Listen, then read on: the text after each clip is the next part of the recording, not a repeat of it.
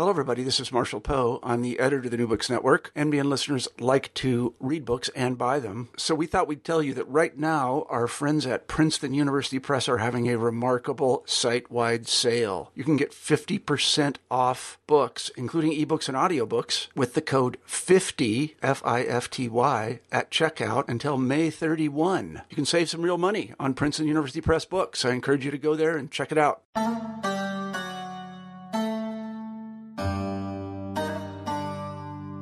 Medieval Egypt had a rapid influx of Sufis, which has previously been explained through reactionary models of analysis.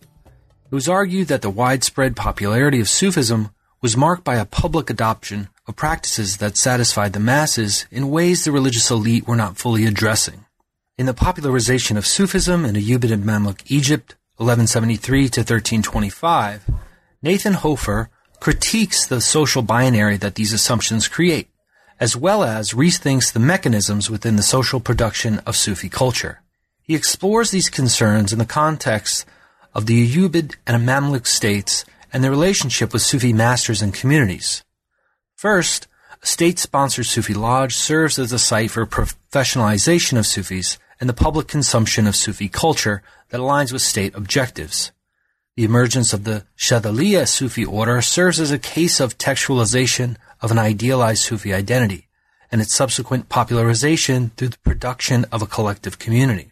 Finally, Hofer explores the unique context of Upper Egyptian Sufism, which relied on charismatic authority and miraculous work in the creation of a community.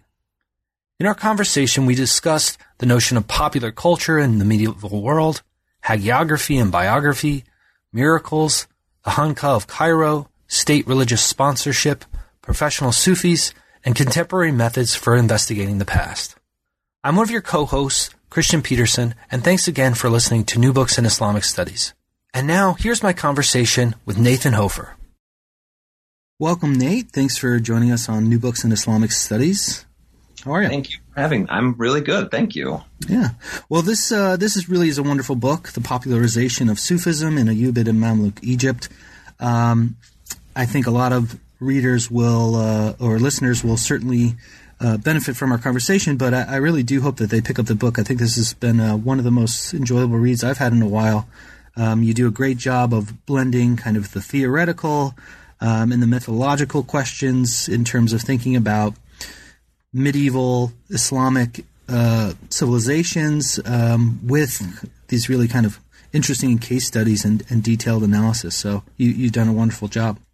Thank you. It was a lot of fun to write. So before we hop into the book, we always begin with a little bit about our authors. So could you give us a little bit of a narrative about what brought you to the study of Islam, perhaps mentors or moments in your upbringing or educational career that have been formative of where you look at your materials or the types of questions you ask? How did you get where you are? So I'm from I grew up in Utah, actually, in a really small town in the desert in the southern half of the place. And my goal in finishing high school was to get out of there as fast as I could. And so I went to Arizona State University for my undergraduate degree. And I knew already, just for a bunch of boring reasons, that I wanted to study religion comparatively. So I went to Arizona State, and I immediately was a major in the religious studies department. And I kind of fell in love with both studying Judaism and Islam, and particularly for some reason, I don't know why it spoke to me, medieval Judaism and medieval Islam. And I had really great mentors there, in particular, Joel Garaboth in Judaism and Dave Damrell in Islam. And they both encouraged me to go to graduate school and continue what I was doing. So having no background in Judaism or Islam, I had no language. So I had to choose a program where I could work on language and kind of start from the bottom up. So Emory was where I ended up going, and I got a master's degree in Jewish studies, and then I stayed on for my PhD in the graduate division of religion. And I don't know how much detail was really of interest to people, but it's all interesting. Yeah. I basically, when I started graduate school, I couldn't decide whether I wanted to be a kind of Jewish studies person or an Islamic studies person. And the only workaround I could come up with was if I worked on the Jews of the Muslim world, and in particular, those Jews who are interested in Sufi texts and practices. That would be a way of combining these two things, and I wouldn't have to choose. So I did my both my MA and my PhD were on, working in Arabic and Judeo-Arabic, reading Jewish Sufi texts and reading Sufi texts. And I ended up doing my PhD with both David Blumenthal, who works on medieval Judaism, and Vince Cornell, who obviously works on Sufism. So that was kind of the two formative influences on the way I thought about my work and what I wanted to do. They were really, really great. And I had the chance to work with all the other really great Islamicists and Jewish studies people at Emory. It was really, to me, kind of the most perfect place to do what I was doing, for me anyway. Anyway, I don't know if that answers your question. Yeah, that's great. So your book, you could see how that relates to that, but it doesn't clearly emerge from your biography. So could you talk a little bit about how this project began for you and perhaps how it changed over time? Yes, absolutely. So the original idea for this project was right at the beginning when I started my doctoral work. And my original thinking was that I would figure out a way to contextualize the so-called Jewish Sufis, this group of Jews in medieval Egypt who were really and explicitly engaged with Sufi texts, ideas, practices. I would find a way to contextualize them, not in terms of intellectual history, which is what most people have done, but in terms of a kind of social history of Sufism. And originally I thought it would be, really easy. I would just cite all the social histories of Sufism in Egypt and use that to contextualize the pietists. But it turns out that there's really very little social history written about Sufism in Ayyubid or Mamluk Egypt, practically zero. There's a little bit out there, but not much.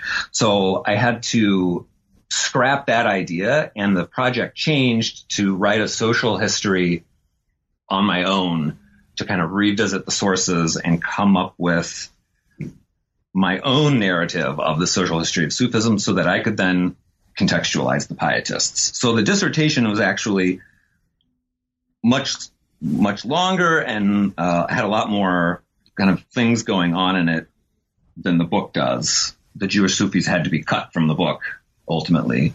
But that's how the project started, was, in short, to try to work with these pietist texts. And it was, as I started working on it, it was Vince Cornell who really pushed me to incorporate sociological theory. And I was already really very interested in theory and method in religious studies. I did my comps with Laurie Patton, in one area of my comps with Laurie Patton on that subject. And I was just really interested in theorizing this history more coherently. So it was Vince that pushed me to start reading sociology, and that kind of blew my mind open. And then I discovered Bourdieu and some other French Marxist sociologists that really also opened the door for thinking about the social history of Sufism in the way that I do in the book.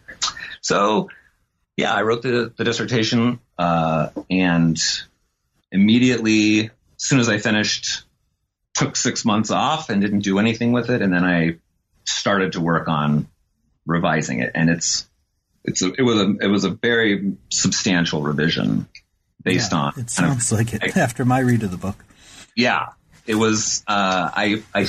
It was based on a lot broader engagement with kind of sociological theory, and I revisited all of my sources basically to try to Let me put it this way. I didn't understand what my dissertation was really about until I was in my dissertation defense.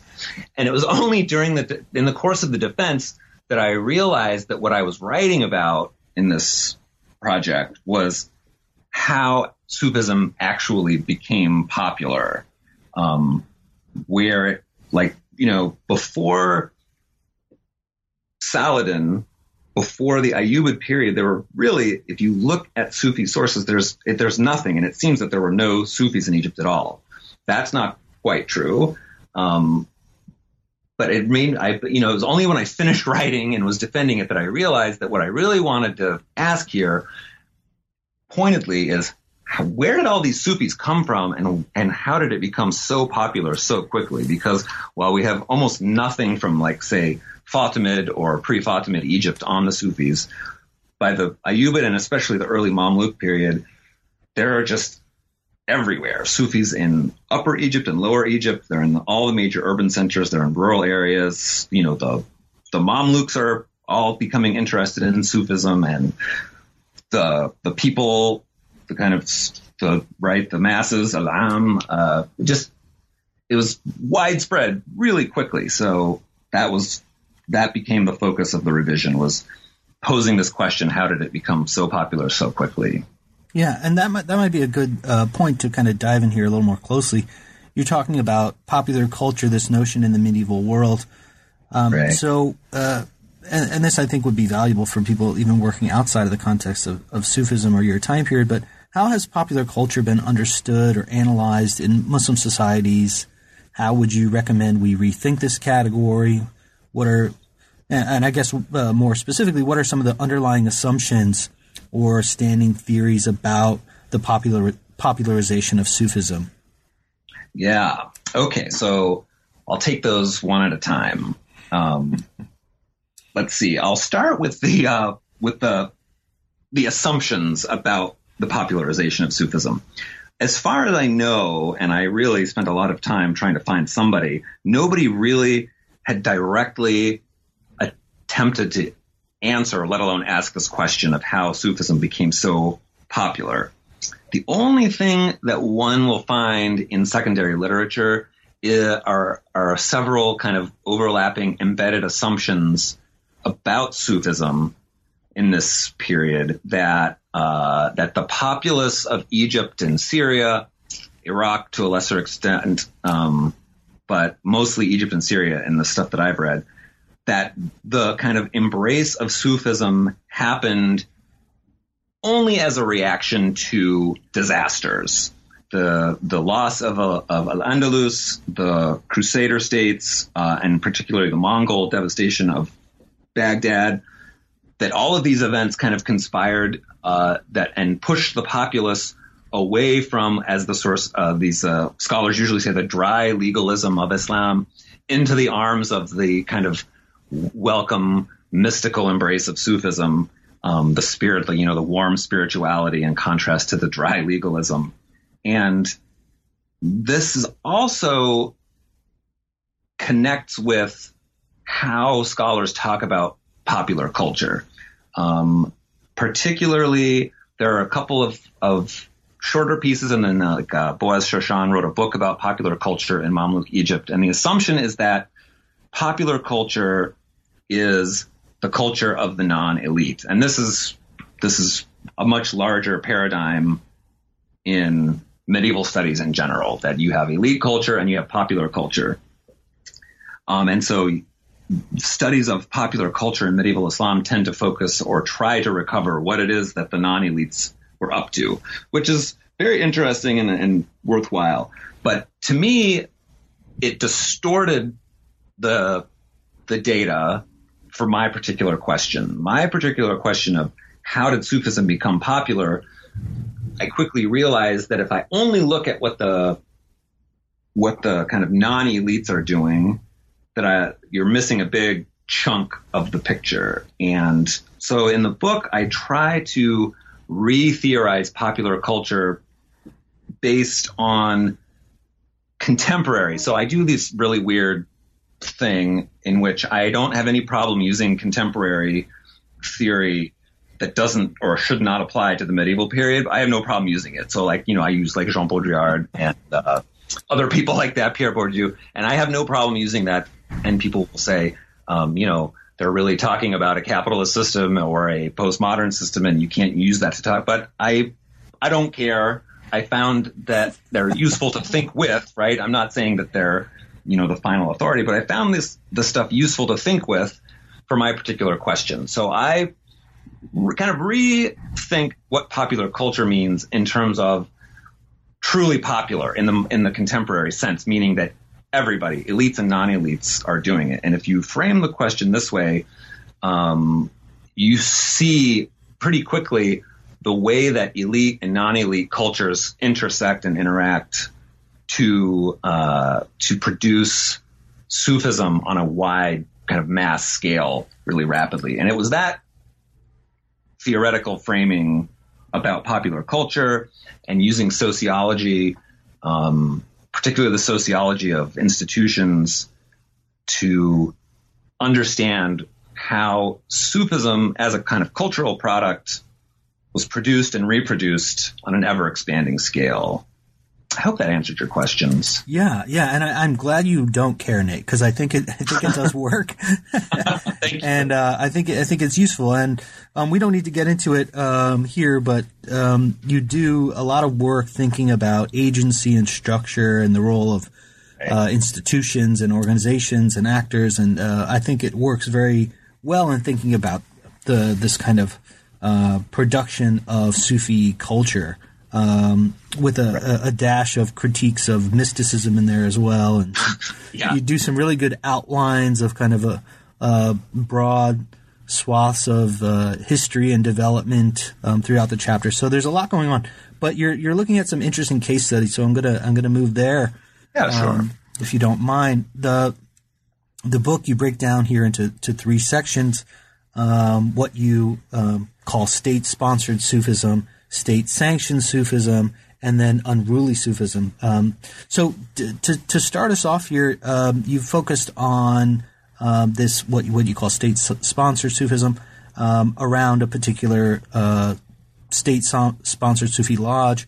Can you tell us a little bit about what this place was about, why the state would want to establish a place like this, what kinds of activities and people were involved, what was going on here? Yeah. So the thinking behind dividing the book up, I should say, into these kind of state-sponsored, state-sanctioned, and then unruly. I originally was calling it anti-state Sufism, but they weren't quite anti-state, so I dropped that. But the reason I divide it up this way is I see Sufis making claims about legitimacy that intersect with the state's claims to legitimacy. And it was the kind of intersection of these claims I want to argue in the book that is where the intersection of elite and non-elite persons meet and produce new Sufi cultures. So the Khanqah that I look at in the first part of the book, the Saida Su'adat, which is the first state-sponsored Sufi lodge in Egypt, it was founded by Saladin himself in 1173, and we don't possess the original deed of endowment, but we have some other deeds, for instance, one from his Khanqah in Jerusalem. We have snippets of what he said in later historiographical works, and I kind of try to reconstruct why would the state, via or Saladin acting through the state apparatus, want to fund this massive project of converting an old palace, an old Fatimid palace, into a Khanqah, and then paying, really putting 300 Sufis onto the state payroll. And the whole section, it's 3 chapters, looks at this from different directions. So one chapter is, why would Saladin do this? And my answer in really very short terms is that he paid for this to happen. He set aside this money in the endowment, and he put these Sufis on the payroll in order to have them publicly perform state legitimacy, right? So part of the deal was that if you were a Sufi who lived at the Sayyida Sa'adat, you were required to parade every Friday from the Khanqa to the Al-Hakim Mosque for Friday prayers. And at the end of the parade, the Sufis would all publicly kind of bless and praise the founder of the Khanqa. So to me, this was a public performance of state legitimacy that the Sufis willingly participated in exchange for room and board and food and sweets and other things. They also got vacation stipends to go on the Hajj and things like that. And then I kind of turn it around and I look at what kinds of individuals would want to live at a Khanqa in exchange for this. A lot of Sufis in this period would refuse to live in a state-sponsored organization like this, but many of them had no problem. So one assumption that I come across a lot in secondary literature is that Khanqahs kind of uncritically writ widely and largely. Khanqahs were integral in all places everywhere for the development of Sufi brotherhoods. Well, it turns out so for Saladin's Khanqah had absolutely nothing to do with Sufi brotherhoods. These were all, for the most part, what we might call juridical Sufis who had kind of equal training in Sufism and the law, and most of them were, and in fact, almost every single one of them were Shafi'is. So it's pretty clear that Saladin wanted very particular kinds of Sufis at his Khanqah, and legal scholars who were also interested in Sufism or considered themselves Sufis would come, and usually they would stay there temporarily as a way of getting their foot in the door in Egypt before going on to do other things. So the Khanqah kind of served as this interesting site that drew in scholars primarily from the East, from Iraq and Khorasan, and it was at the site of the Khanqah itself via these public performances, either marching, parading, doing kind of public ceremonies on other days, that the elites who lived at the Khanqah and the non-elites, the people of Cairo and Fustat, would come and watch them to be blessed and other things. And together, it's the elites and the non-elites, and it's all funded by the state. They're all kind of negotiating the legitimate bounds of what Sufism could be. So the third chapter is actually a series of case studies of these interesting interactions, in which you see in some cases the populace getting behind the Sufis and really supporting them and thinking that they're imbued with, barakah or blessedness. And then in other cases where the populace turns against them, and this constant kind of struggle to negotiate legitimacy is the site of the production of Sufi culture at the Khanqah. So then, each section is organized that way. Yeah. The second section, you move on to what you call state-sanctioned Sufism. And here you look at the development, or the early development of a Sufi brotherhood.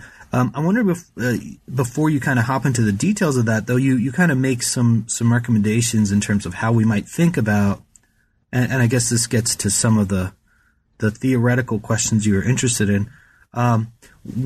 Where do you recommend we begin in understanding the development of a Sufi tariqa? You have some thoughts about this you outline in the book. So perhaps in relation to how that's been done previously. Right. There's this really great line in Carl Ernst and Bruce Lawrence's book, Sufi Martyrs of Love, on the Chishtiya in South Asia, in which they say something, I'm going to get it in, I know I'm going to get it garbled, but to the effect that, the only thing we can say about the origin of Sufi brotherhoods is that we don't know how they emerge. And I was always struck by that it's one of the things that I'm really interested in is kind of trying to unmask what appears natural, right? And kind of question or try to get at these social processes that naturalize things. So Sufi brotherhoods are one of these phenomena that become naturalized to the point that it's really difficult to reconstruct how they actually developed in the first place. The sources are all from a later period, and they back project later social formations onto the earlier foundational period. So what I basically came up with for the second section on the Shadhiliya Brotherhood in Egypt, which develops right in this exact time, is that what you really are looking at is the institutionalization of corporate identity being mapped onto an eponymous foundational figure whose hagiography is simultaneously or dialectically mapped onto the social formation. And it's a kind of a dialectical unfolding of this like mutual mapping of the saint's biography onto a nascent social group, and the nascent social group being mapped back onto the biography. So I look at the earliest hagiography of Abul Hasan al-Shadhili, written by the kind of third major Sufi or Shadhili master, Ibn Ata'Allah al-Iskandari. I use his hagiography to see if I could reconstruct that process, which I think is more or less successful, I think. In that you can see in al-Iskandari's work the ways in which he's trying to construct a biography that will make sense, 100 years, not 100 years, let's say a little over 50 years after Abul Hasan al-Shadhili's death. He's trying to map this identity. He's trying to write a biography that will make sense to an already nascent community that exists. And you can see in Lata'if al-Minan, this book that he wrote, the way that Abul Hasan al-Shadhili's life and example are formative for these people, but they're also mapping later formations back onto Shadhili. So I try to get at the emergence of a brotherhood, of a tariqah, using this kind of dialectical social, the institutionalization of corporate identity, and then how that gets mapped backwards onto an eponymous figure. The German scholar Jürgen Pahl has written also about this, and his work was really helpful in thinking about the ways that tariqahs develop. So that whole section is an attempt, at least, to answer both how the Shadhiliya developed as a corporate identity, while also trying to reconstruct how they produced Sufism on a mass scale. And for that, I use Ibn Ata'Allah's writings in combination with a bunch of other historical sources and biographical sources, and to note and pay close attention to these social spaces where elites and non-elites, again, are coming together to negotiate Sufism. And the section ends with this really famous event when Ibn Taymiyyah, the infamous Ibn Taymiyyah, is in Egypt in trouble again for like the 10th time. And Ibn Ata'Allah and some of the other Sufis, elite Sufis, and a big crowd of people go march on the Citadel in Cairo to protest Ibn Taymiyyah and demand that he be incarcerated. And I used that as the kind of case study for how, or one way that the Shadhiliya produced a Sufi culture, and this negotiation around, in particular, the idea that Ibn Taymiyyah was so upset with of calling on Sufi saints for intercession, and how that social conflict, drawing on like Simmel's sociology, how social conflict can produce interesting and long-lasting social formations as much as cooperation can. So, yeah, and maybe to kind of get a little deeper into this section, because I think it is useful. What were the particular ways that this construction of the eponymous founder's identity was drawn out? What are some of the characteristics that become highlighted? And then how did this aid in the production of this collective community that you're talking about in a social context? Yeah, I mean, it's a very good question, and it's really hard to say with any precision. I probably come across in the book as sounding like I'm a lot more sure than I actually am in real life. So it's, but you're right. No, anyway, I won't say that, but it's very difficult. So what my thinking is basically that a Sufi master like Abul Hasan Ashadili, he had, we know from external sources, quite a large following during his lifetime. But if you pay close attention to the biographical literature, which is contemporary with him, and then over the next 100 years, you can literally and quite clearly see that in the earliest biographies, and I'm talking about non-hagiographical works here, so like people from outside what would become the Brotherhood, when they write about him, they just talk about him as a Sufi, right? He's a master Sufi, and they give a very brief biography. By about 100 years after his death, they're calling him Sheikh Ta'ifa Ashadiliya, and then much later Sheikh Tariqa Ashadiliya. So like the master of the Shadili group, or the master of the Shadili way. And it took about 100 years for that to happen. So what I think is going on is that the master has followers, and once those followers reach a critical mass, they begin to comport themselves on the model of the master. Eventually, this reaches a point where it precipitates the writing down of the life of the master. And this hagiographical production is rooted both in the kind of collective memory of the group and their memory of the master, who's long gone now. But it's also based on the ways that their social interactions have patterned and repatterned new ideas. So that gets mapped back onto the Shadili and his life. And so one example of this is that it's pretty clear from the biographical sources that Ashadili probably did not know all of the really famous people that he is said to have met and known in his hagiography.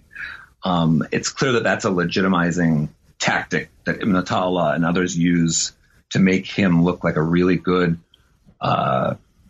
jurist, Sufi scholar. And so that these traits and personality associations get mapped back onto him to reflect the way that the community was developing. I don't know if this is making a whole lot of sense. It's clear in the book, I swear.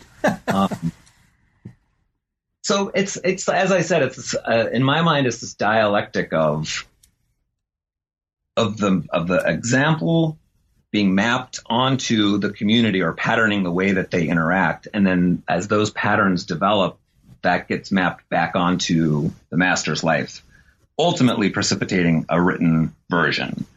And one of the things that I do in the book is I note that the hagiographies that are produced about him, what tends to happen is that people will kind of combine all of the hagiographical material and try to write a biography based on the common or shared corpus of data there. But what I really found is that if you look at them individually, you can see different social formations or different collectivities competing to claim him as their founder. So the two earliest hagiographies, one is from Egypt, as the one I mentioned, Ibn Ata'illah, and then the other one was written by a North African, Ibn Sabah. And it's pretty clear that Ibn Sabah's and Ibn Ata'illah's two versions of the life, while they share some basic biographical data, they're really conceptualized in very radically different ways, and they reveal a great deal about the communities that produce them and their differing conceptions of authority.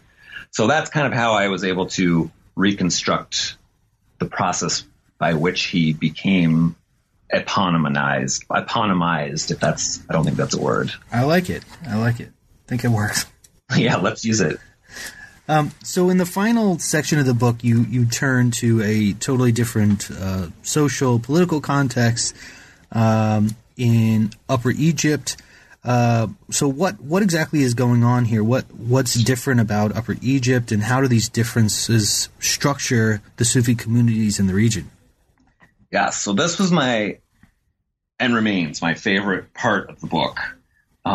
Upper Egypt was basically in this period, so Ayyubid and early Mamluk Egypt was like the Wild West. It was really unruly. The state had a very hard time keeping the population under control, shall we say. So there were very famously a large number of so-called, what sources usually secondary literature will call these Bedouin revolts, these kind of rebellions against state authority emerging from Upper Egypt from the so-called Bedouin who lived there. Joseph Rappaport has written about why it's not quite accurate to call them Bedouin, but anyway. So given its distance from Cairo, given its unusual geography, it's this very narrow strip of land stretching for a very long time along the Nile. Given the kinds of people who lived there, and just the unique geography, the social geography, the politics of the place, when Sufis first emerged there, they emerge right at the end of the Fatimid period, very early Ayyubid period, and it's mostly kind of the work of some transplants from North Africa. And they brought a very different conception of what Sufism looks like to Upper Egypt. And in the kind of Wild West environment of Upper Egypt, the Sufis that developed there, they're not anti-state. I originally, as I mentioned, wanted to call them anti-state Sufis. They're not necessarily anti-state, but they're not state-sanctioned or supported either. They're very critical of the state, and they how should I say?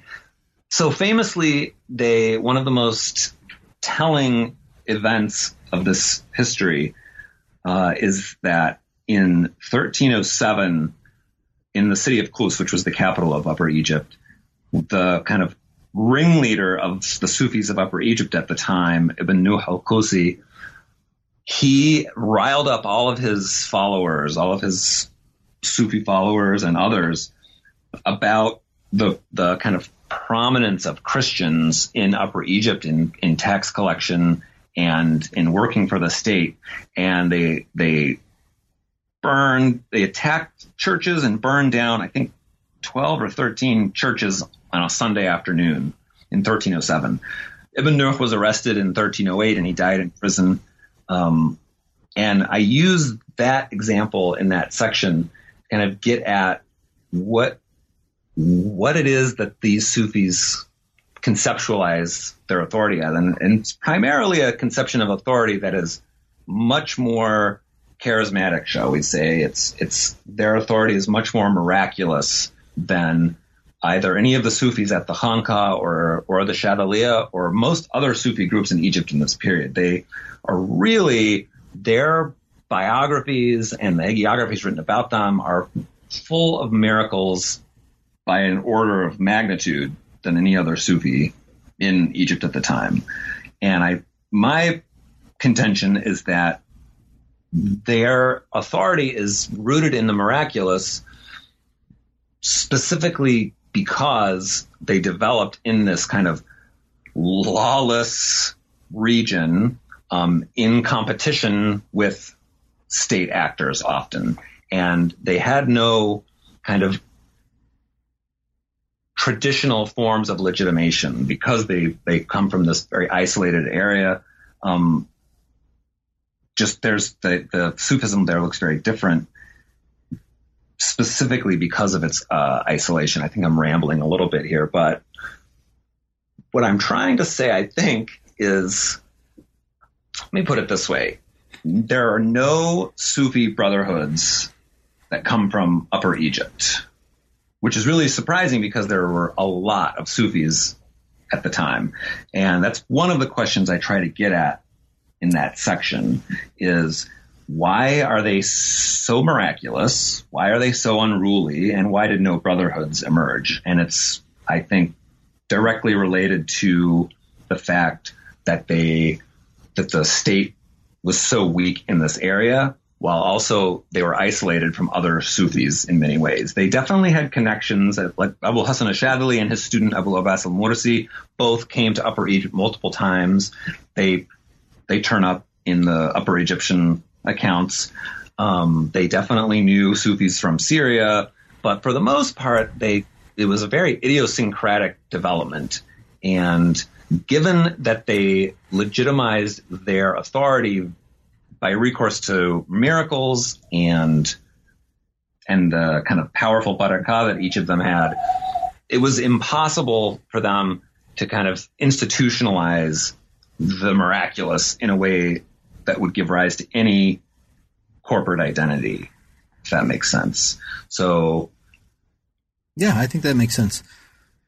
Yeah, I think you're successful in the way that you communicate this in the book, in terms of the broader kind of categorical assumptions you're using in terms of ideas about organizations and institutions and agencies and structures, and I think it works well within that context.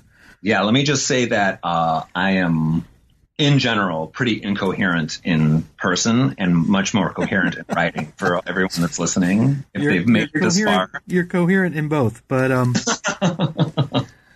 so you do a lot in this book. There's obviously a lot of details we're not going to be able to get through. But what are you hoping readers will come away with after reading this book? I would think that anyone working on medieval Muslim societies would benefit from reading this, even if they're not thinking about Sufism more specifically. But how do you imagine others might use your work, apply your methodologies or conclusions? What are you hoping people can take away? Yeah, what I really hoped when I was writing it, I had a couple of hopes. So the big one is that I really hope that other scholars will take up this question for other times and places. How actually did Sufism become popular in this particular time and place? It's a very widespread assumption that Sufism is merely a reaction to legalism or disaster or catastrophe, and I really do not think that is the case. There's no evidence in the historical, biographical, or hagiographical sources that that's the case. I also really hope that this notion of popular culture will replace the prior version, in which popular culture is just what the non-elites are doing. I really think that that's a limiting framework. So that's the other one. But the big one is that I really hoped that it would, spur conversation. I really don't mind if people really think that I'm out of my mind for using all of this sociological and religious studies theory. I don't mind if people think that I'm out of my mind about the way that Sufism develops and these ideas about the production of Sufi cultures. I really was hoping that at some point it will spur either positive or negative conversations. Just what I really hoped was to kind of fire a salvo into the field of Sufi studies and see what happens. Well, I think you probably will achieve that. I hope readers will pick it up and engage. Yeah, I mean, I've always said this, that when I was writing it, and then when I, have given versions of the various parts of it in conferences and things, that I would much rather have vehement opposition and kind of incredulous reactions than a kind of, yeah, that's fine. So I had to tone it down a little bit from an early draft of the book, but I still try to be as provocative as I can in hopes that at least it will spur interesting conversation. Yeah. Nate, for listeners who have stayed with you, and I'm certainly eager to know, what kind of things are you working on now, or should we expect from you in the near future? I am writing 2 books right now, kind of semi-simultaneously. The big question that I had when I was done with this book was I just absolutely fell in love with biographical dictionaries and hagiographies. Just in general, Arabic biographical historical writing from this period, I just absolutely love it. And I never tire of reading it. And so I wanted to write a book about the history of what I call monographic hagiography. That is, a hagiography devoted to a single person rather than a collectivity. And I've written quite a bit about it that's never seen the light of day yet. But I realized last year at some point that I couldn't really write this book unless I understood better the genre of the biographical dictionary and kind of non-hagiography. I don't even, there's no Arabic word for hagiography exactly. Mm-hmm. And it's just kind of a convention that we use. So I really want to theorize, is there actually a difference between biography and hagiography in this period? And if there is, what is it, and how can we think about it more coherently? So right now I'm trying to finish a book about biographical dictionaries. It's mostly done. I've got the chapters written there. Each chapter is a case study of a different Sufi in the kind of standard biographical dictionary collections. And what I'm trying to do is put biographical dictionaries into the context of the sociology of knowledge and knowledge production in particularly let's say Seljuk, Ayyubid, and Mamluk periods. And once I finish that, then I'm going to turn my attentions to finishing that book on hagiography and the history of the genre of writing about one individual Sufi in particular. So that's what's in the pipeline. Well, it sounds exciting. Those are books I would definitely read. So I hope perhaps we can talk about one of those in the future. Hopefully. All right. Well, good luck, Nate. Thanks for making the time to talk about your book. So thank you very much. That was my conversation with Nathan Hofer about his great new book, The Popularization of Sufism in Ayyubid and Mamluk Egypt, 1173 to 1325, published with Edinburgh University Press in 2015. Thanks again for listening to New Books in Islamic Studies.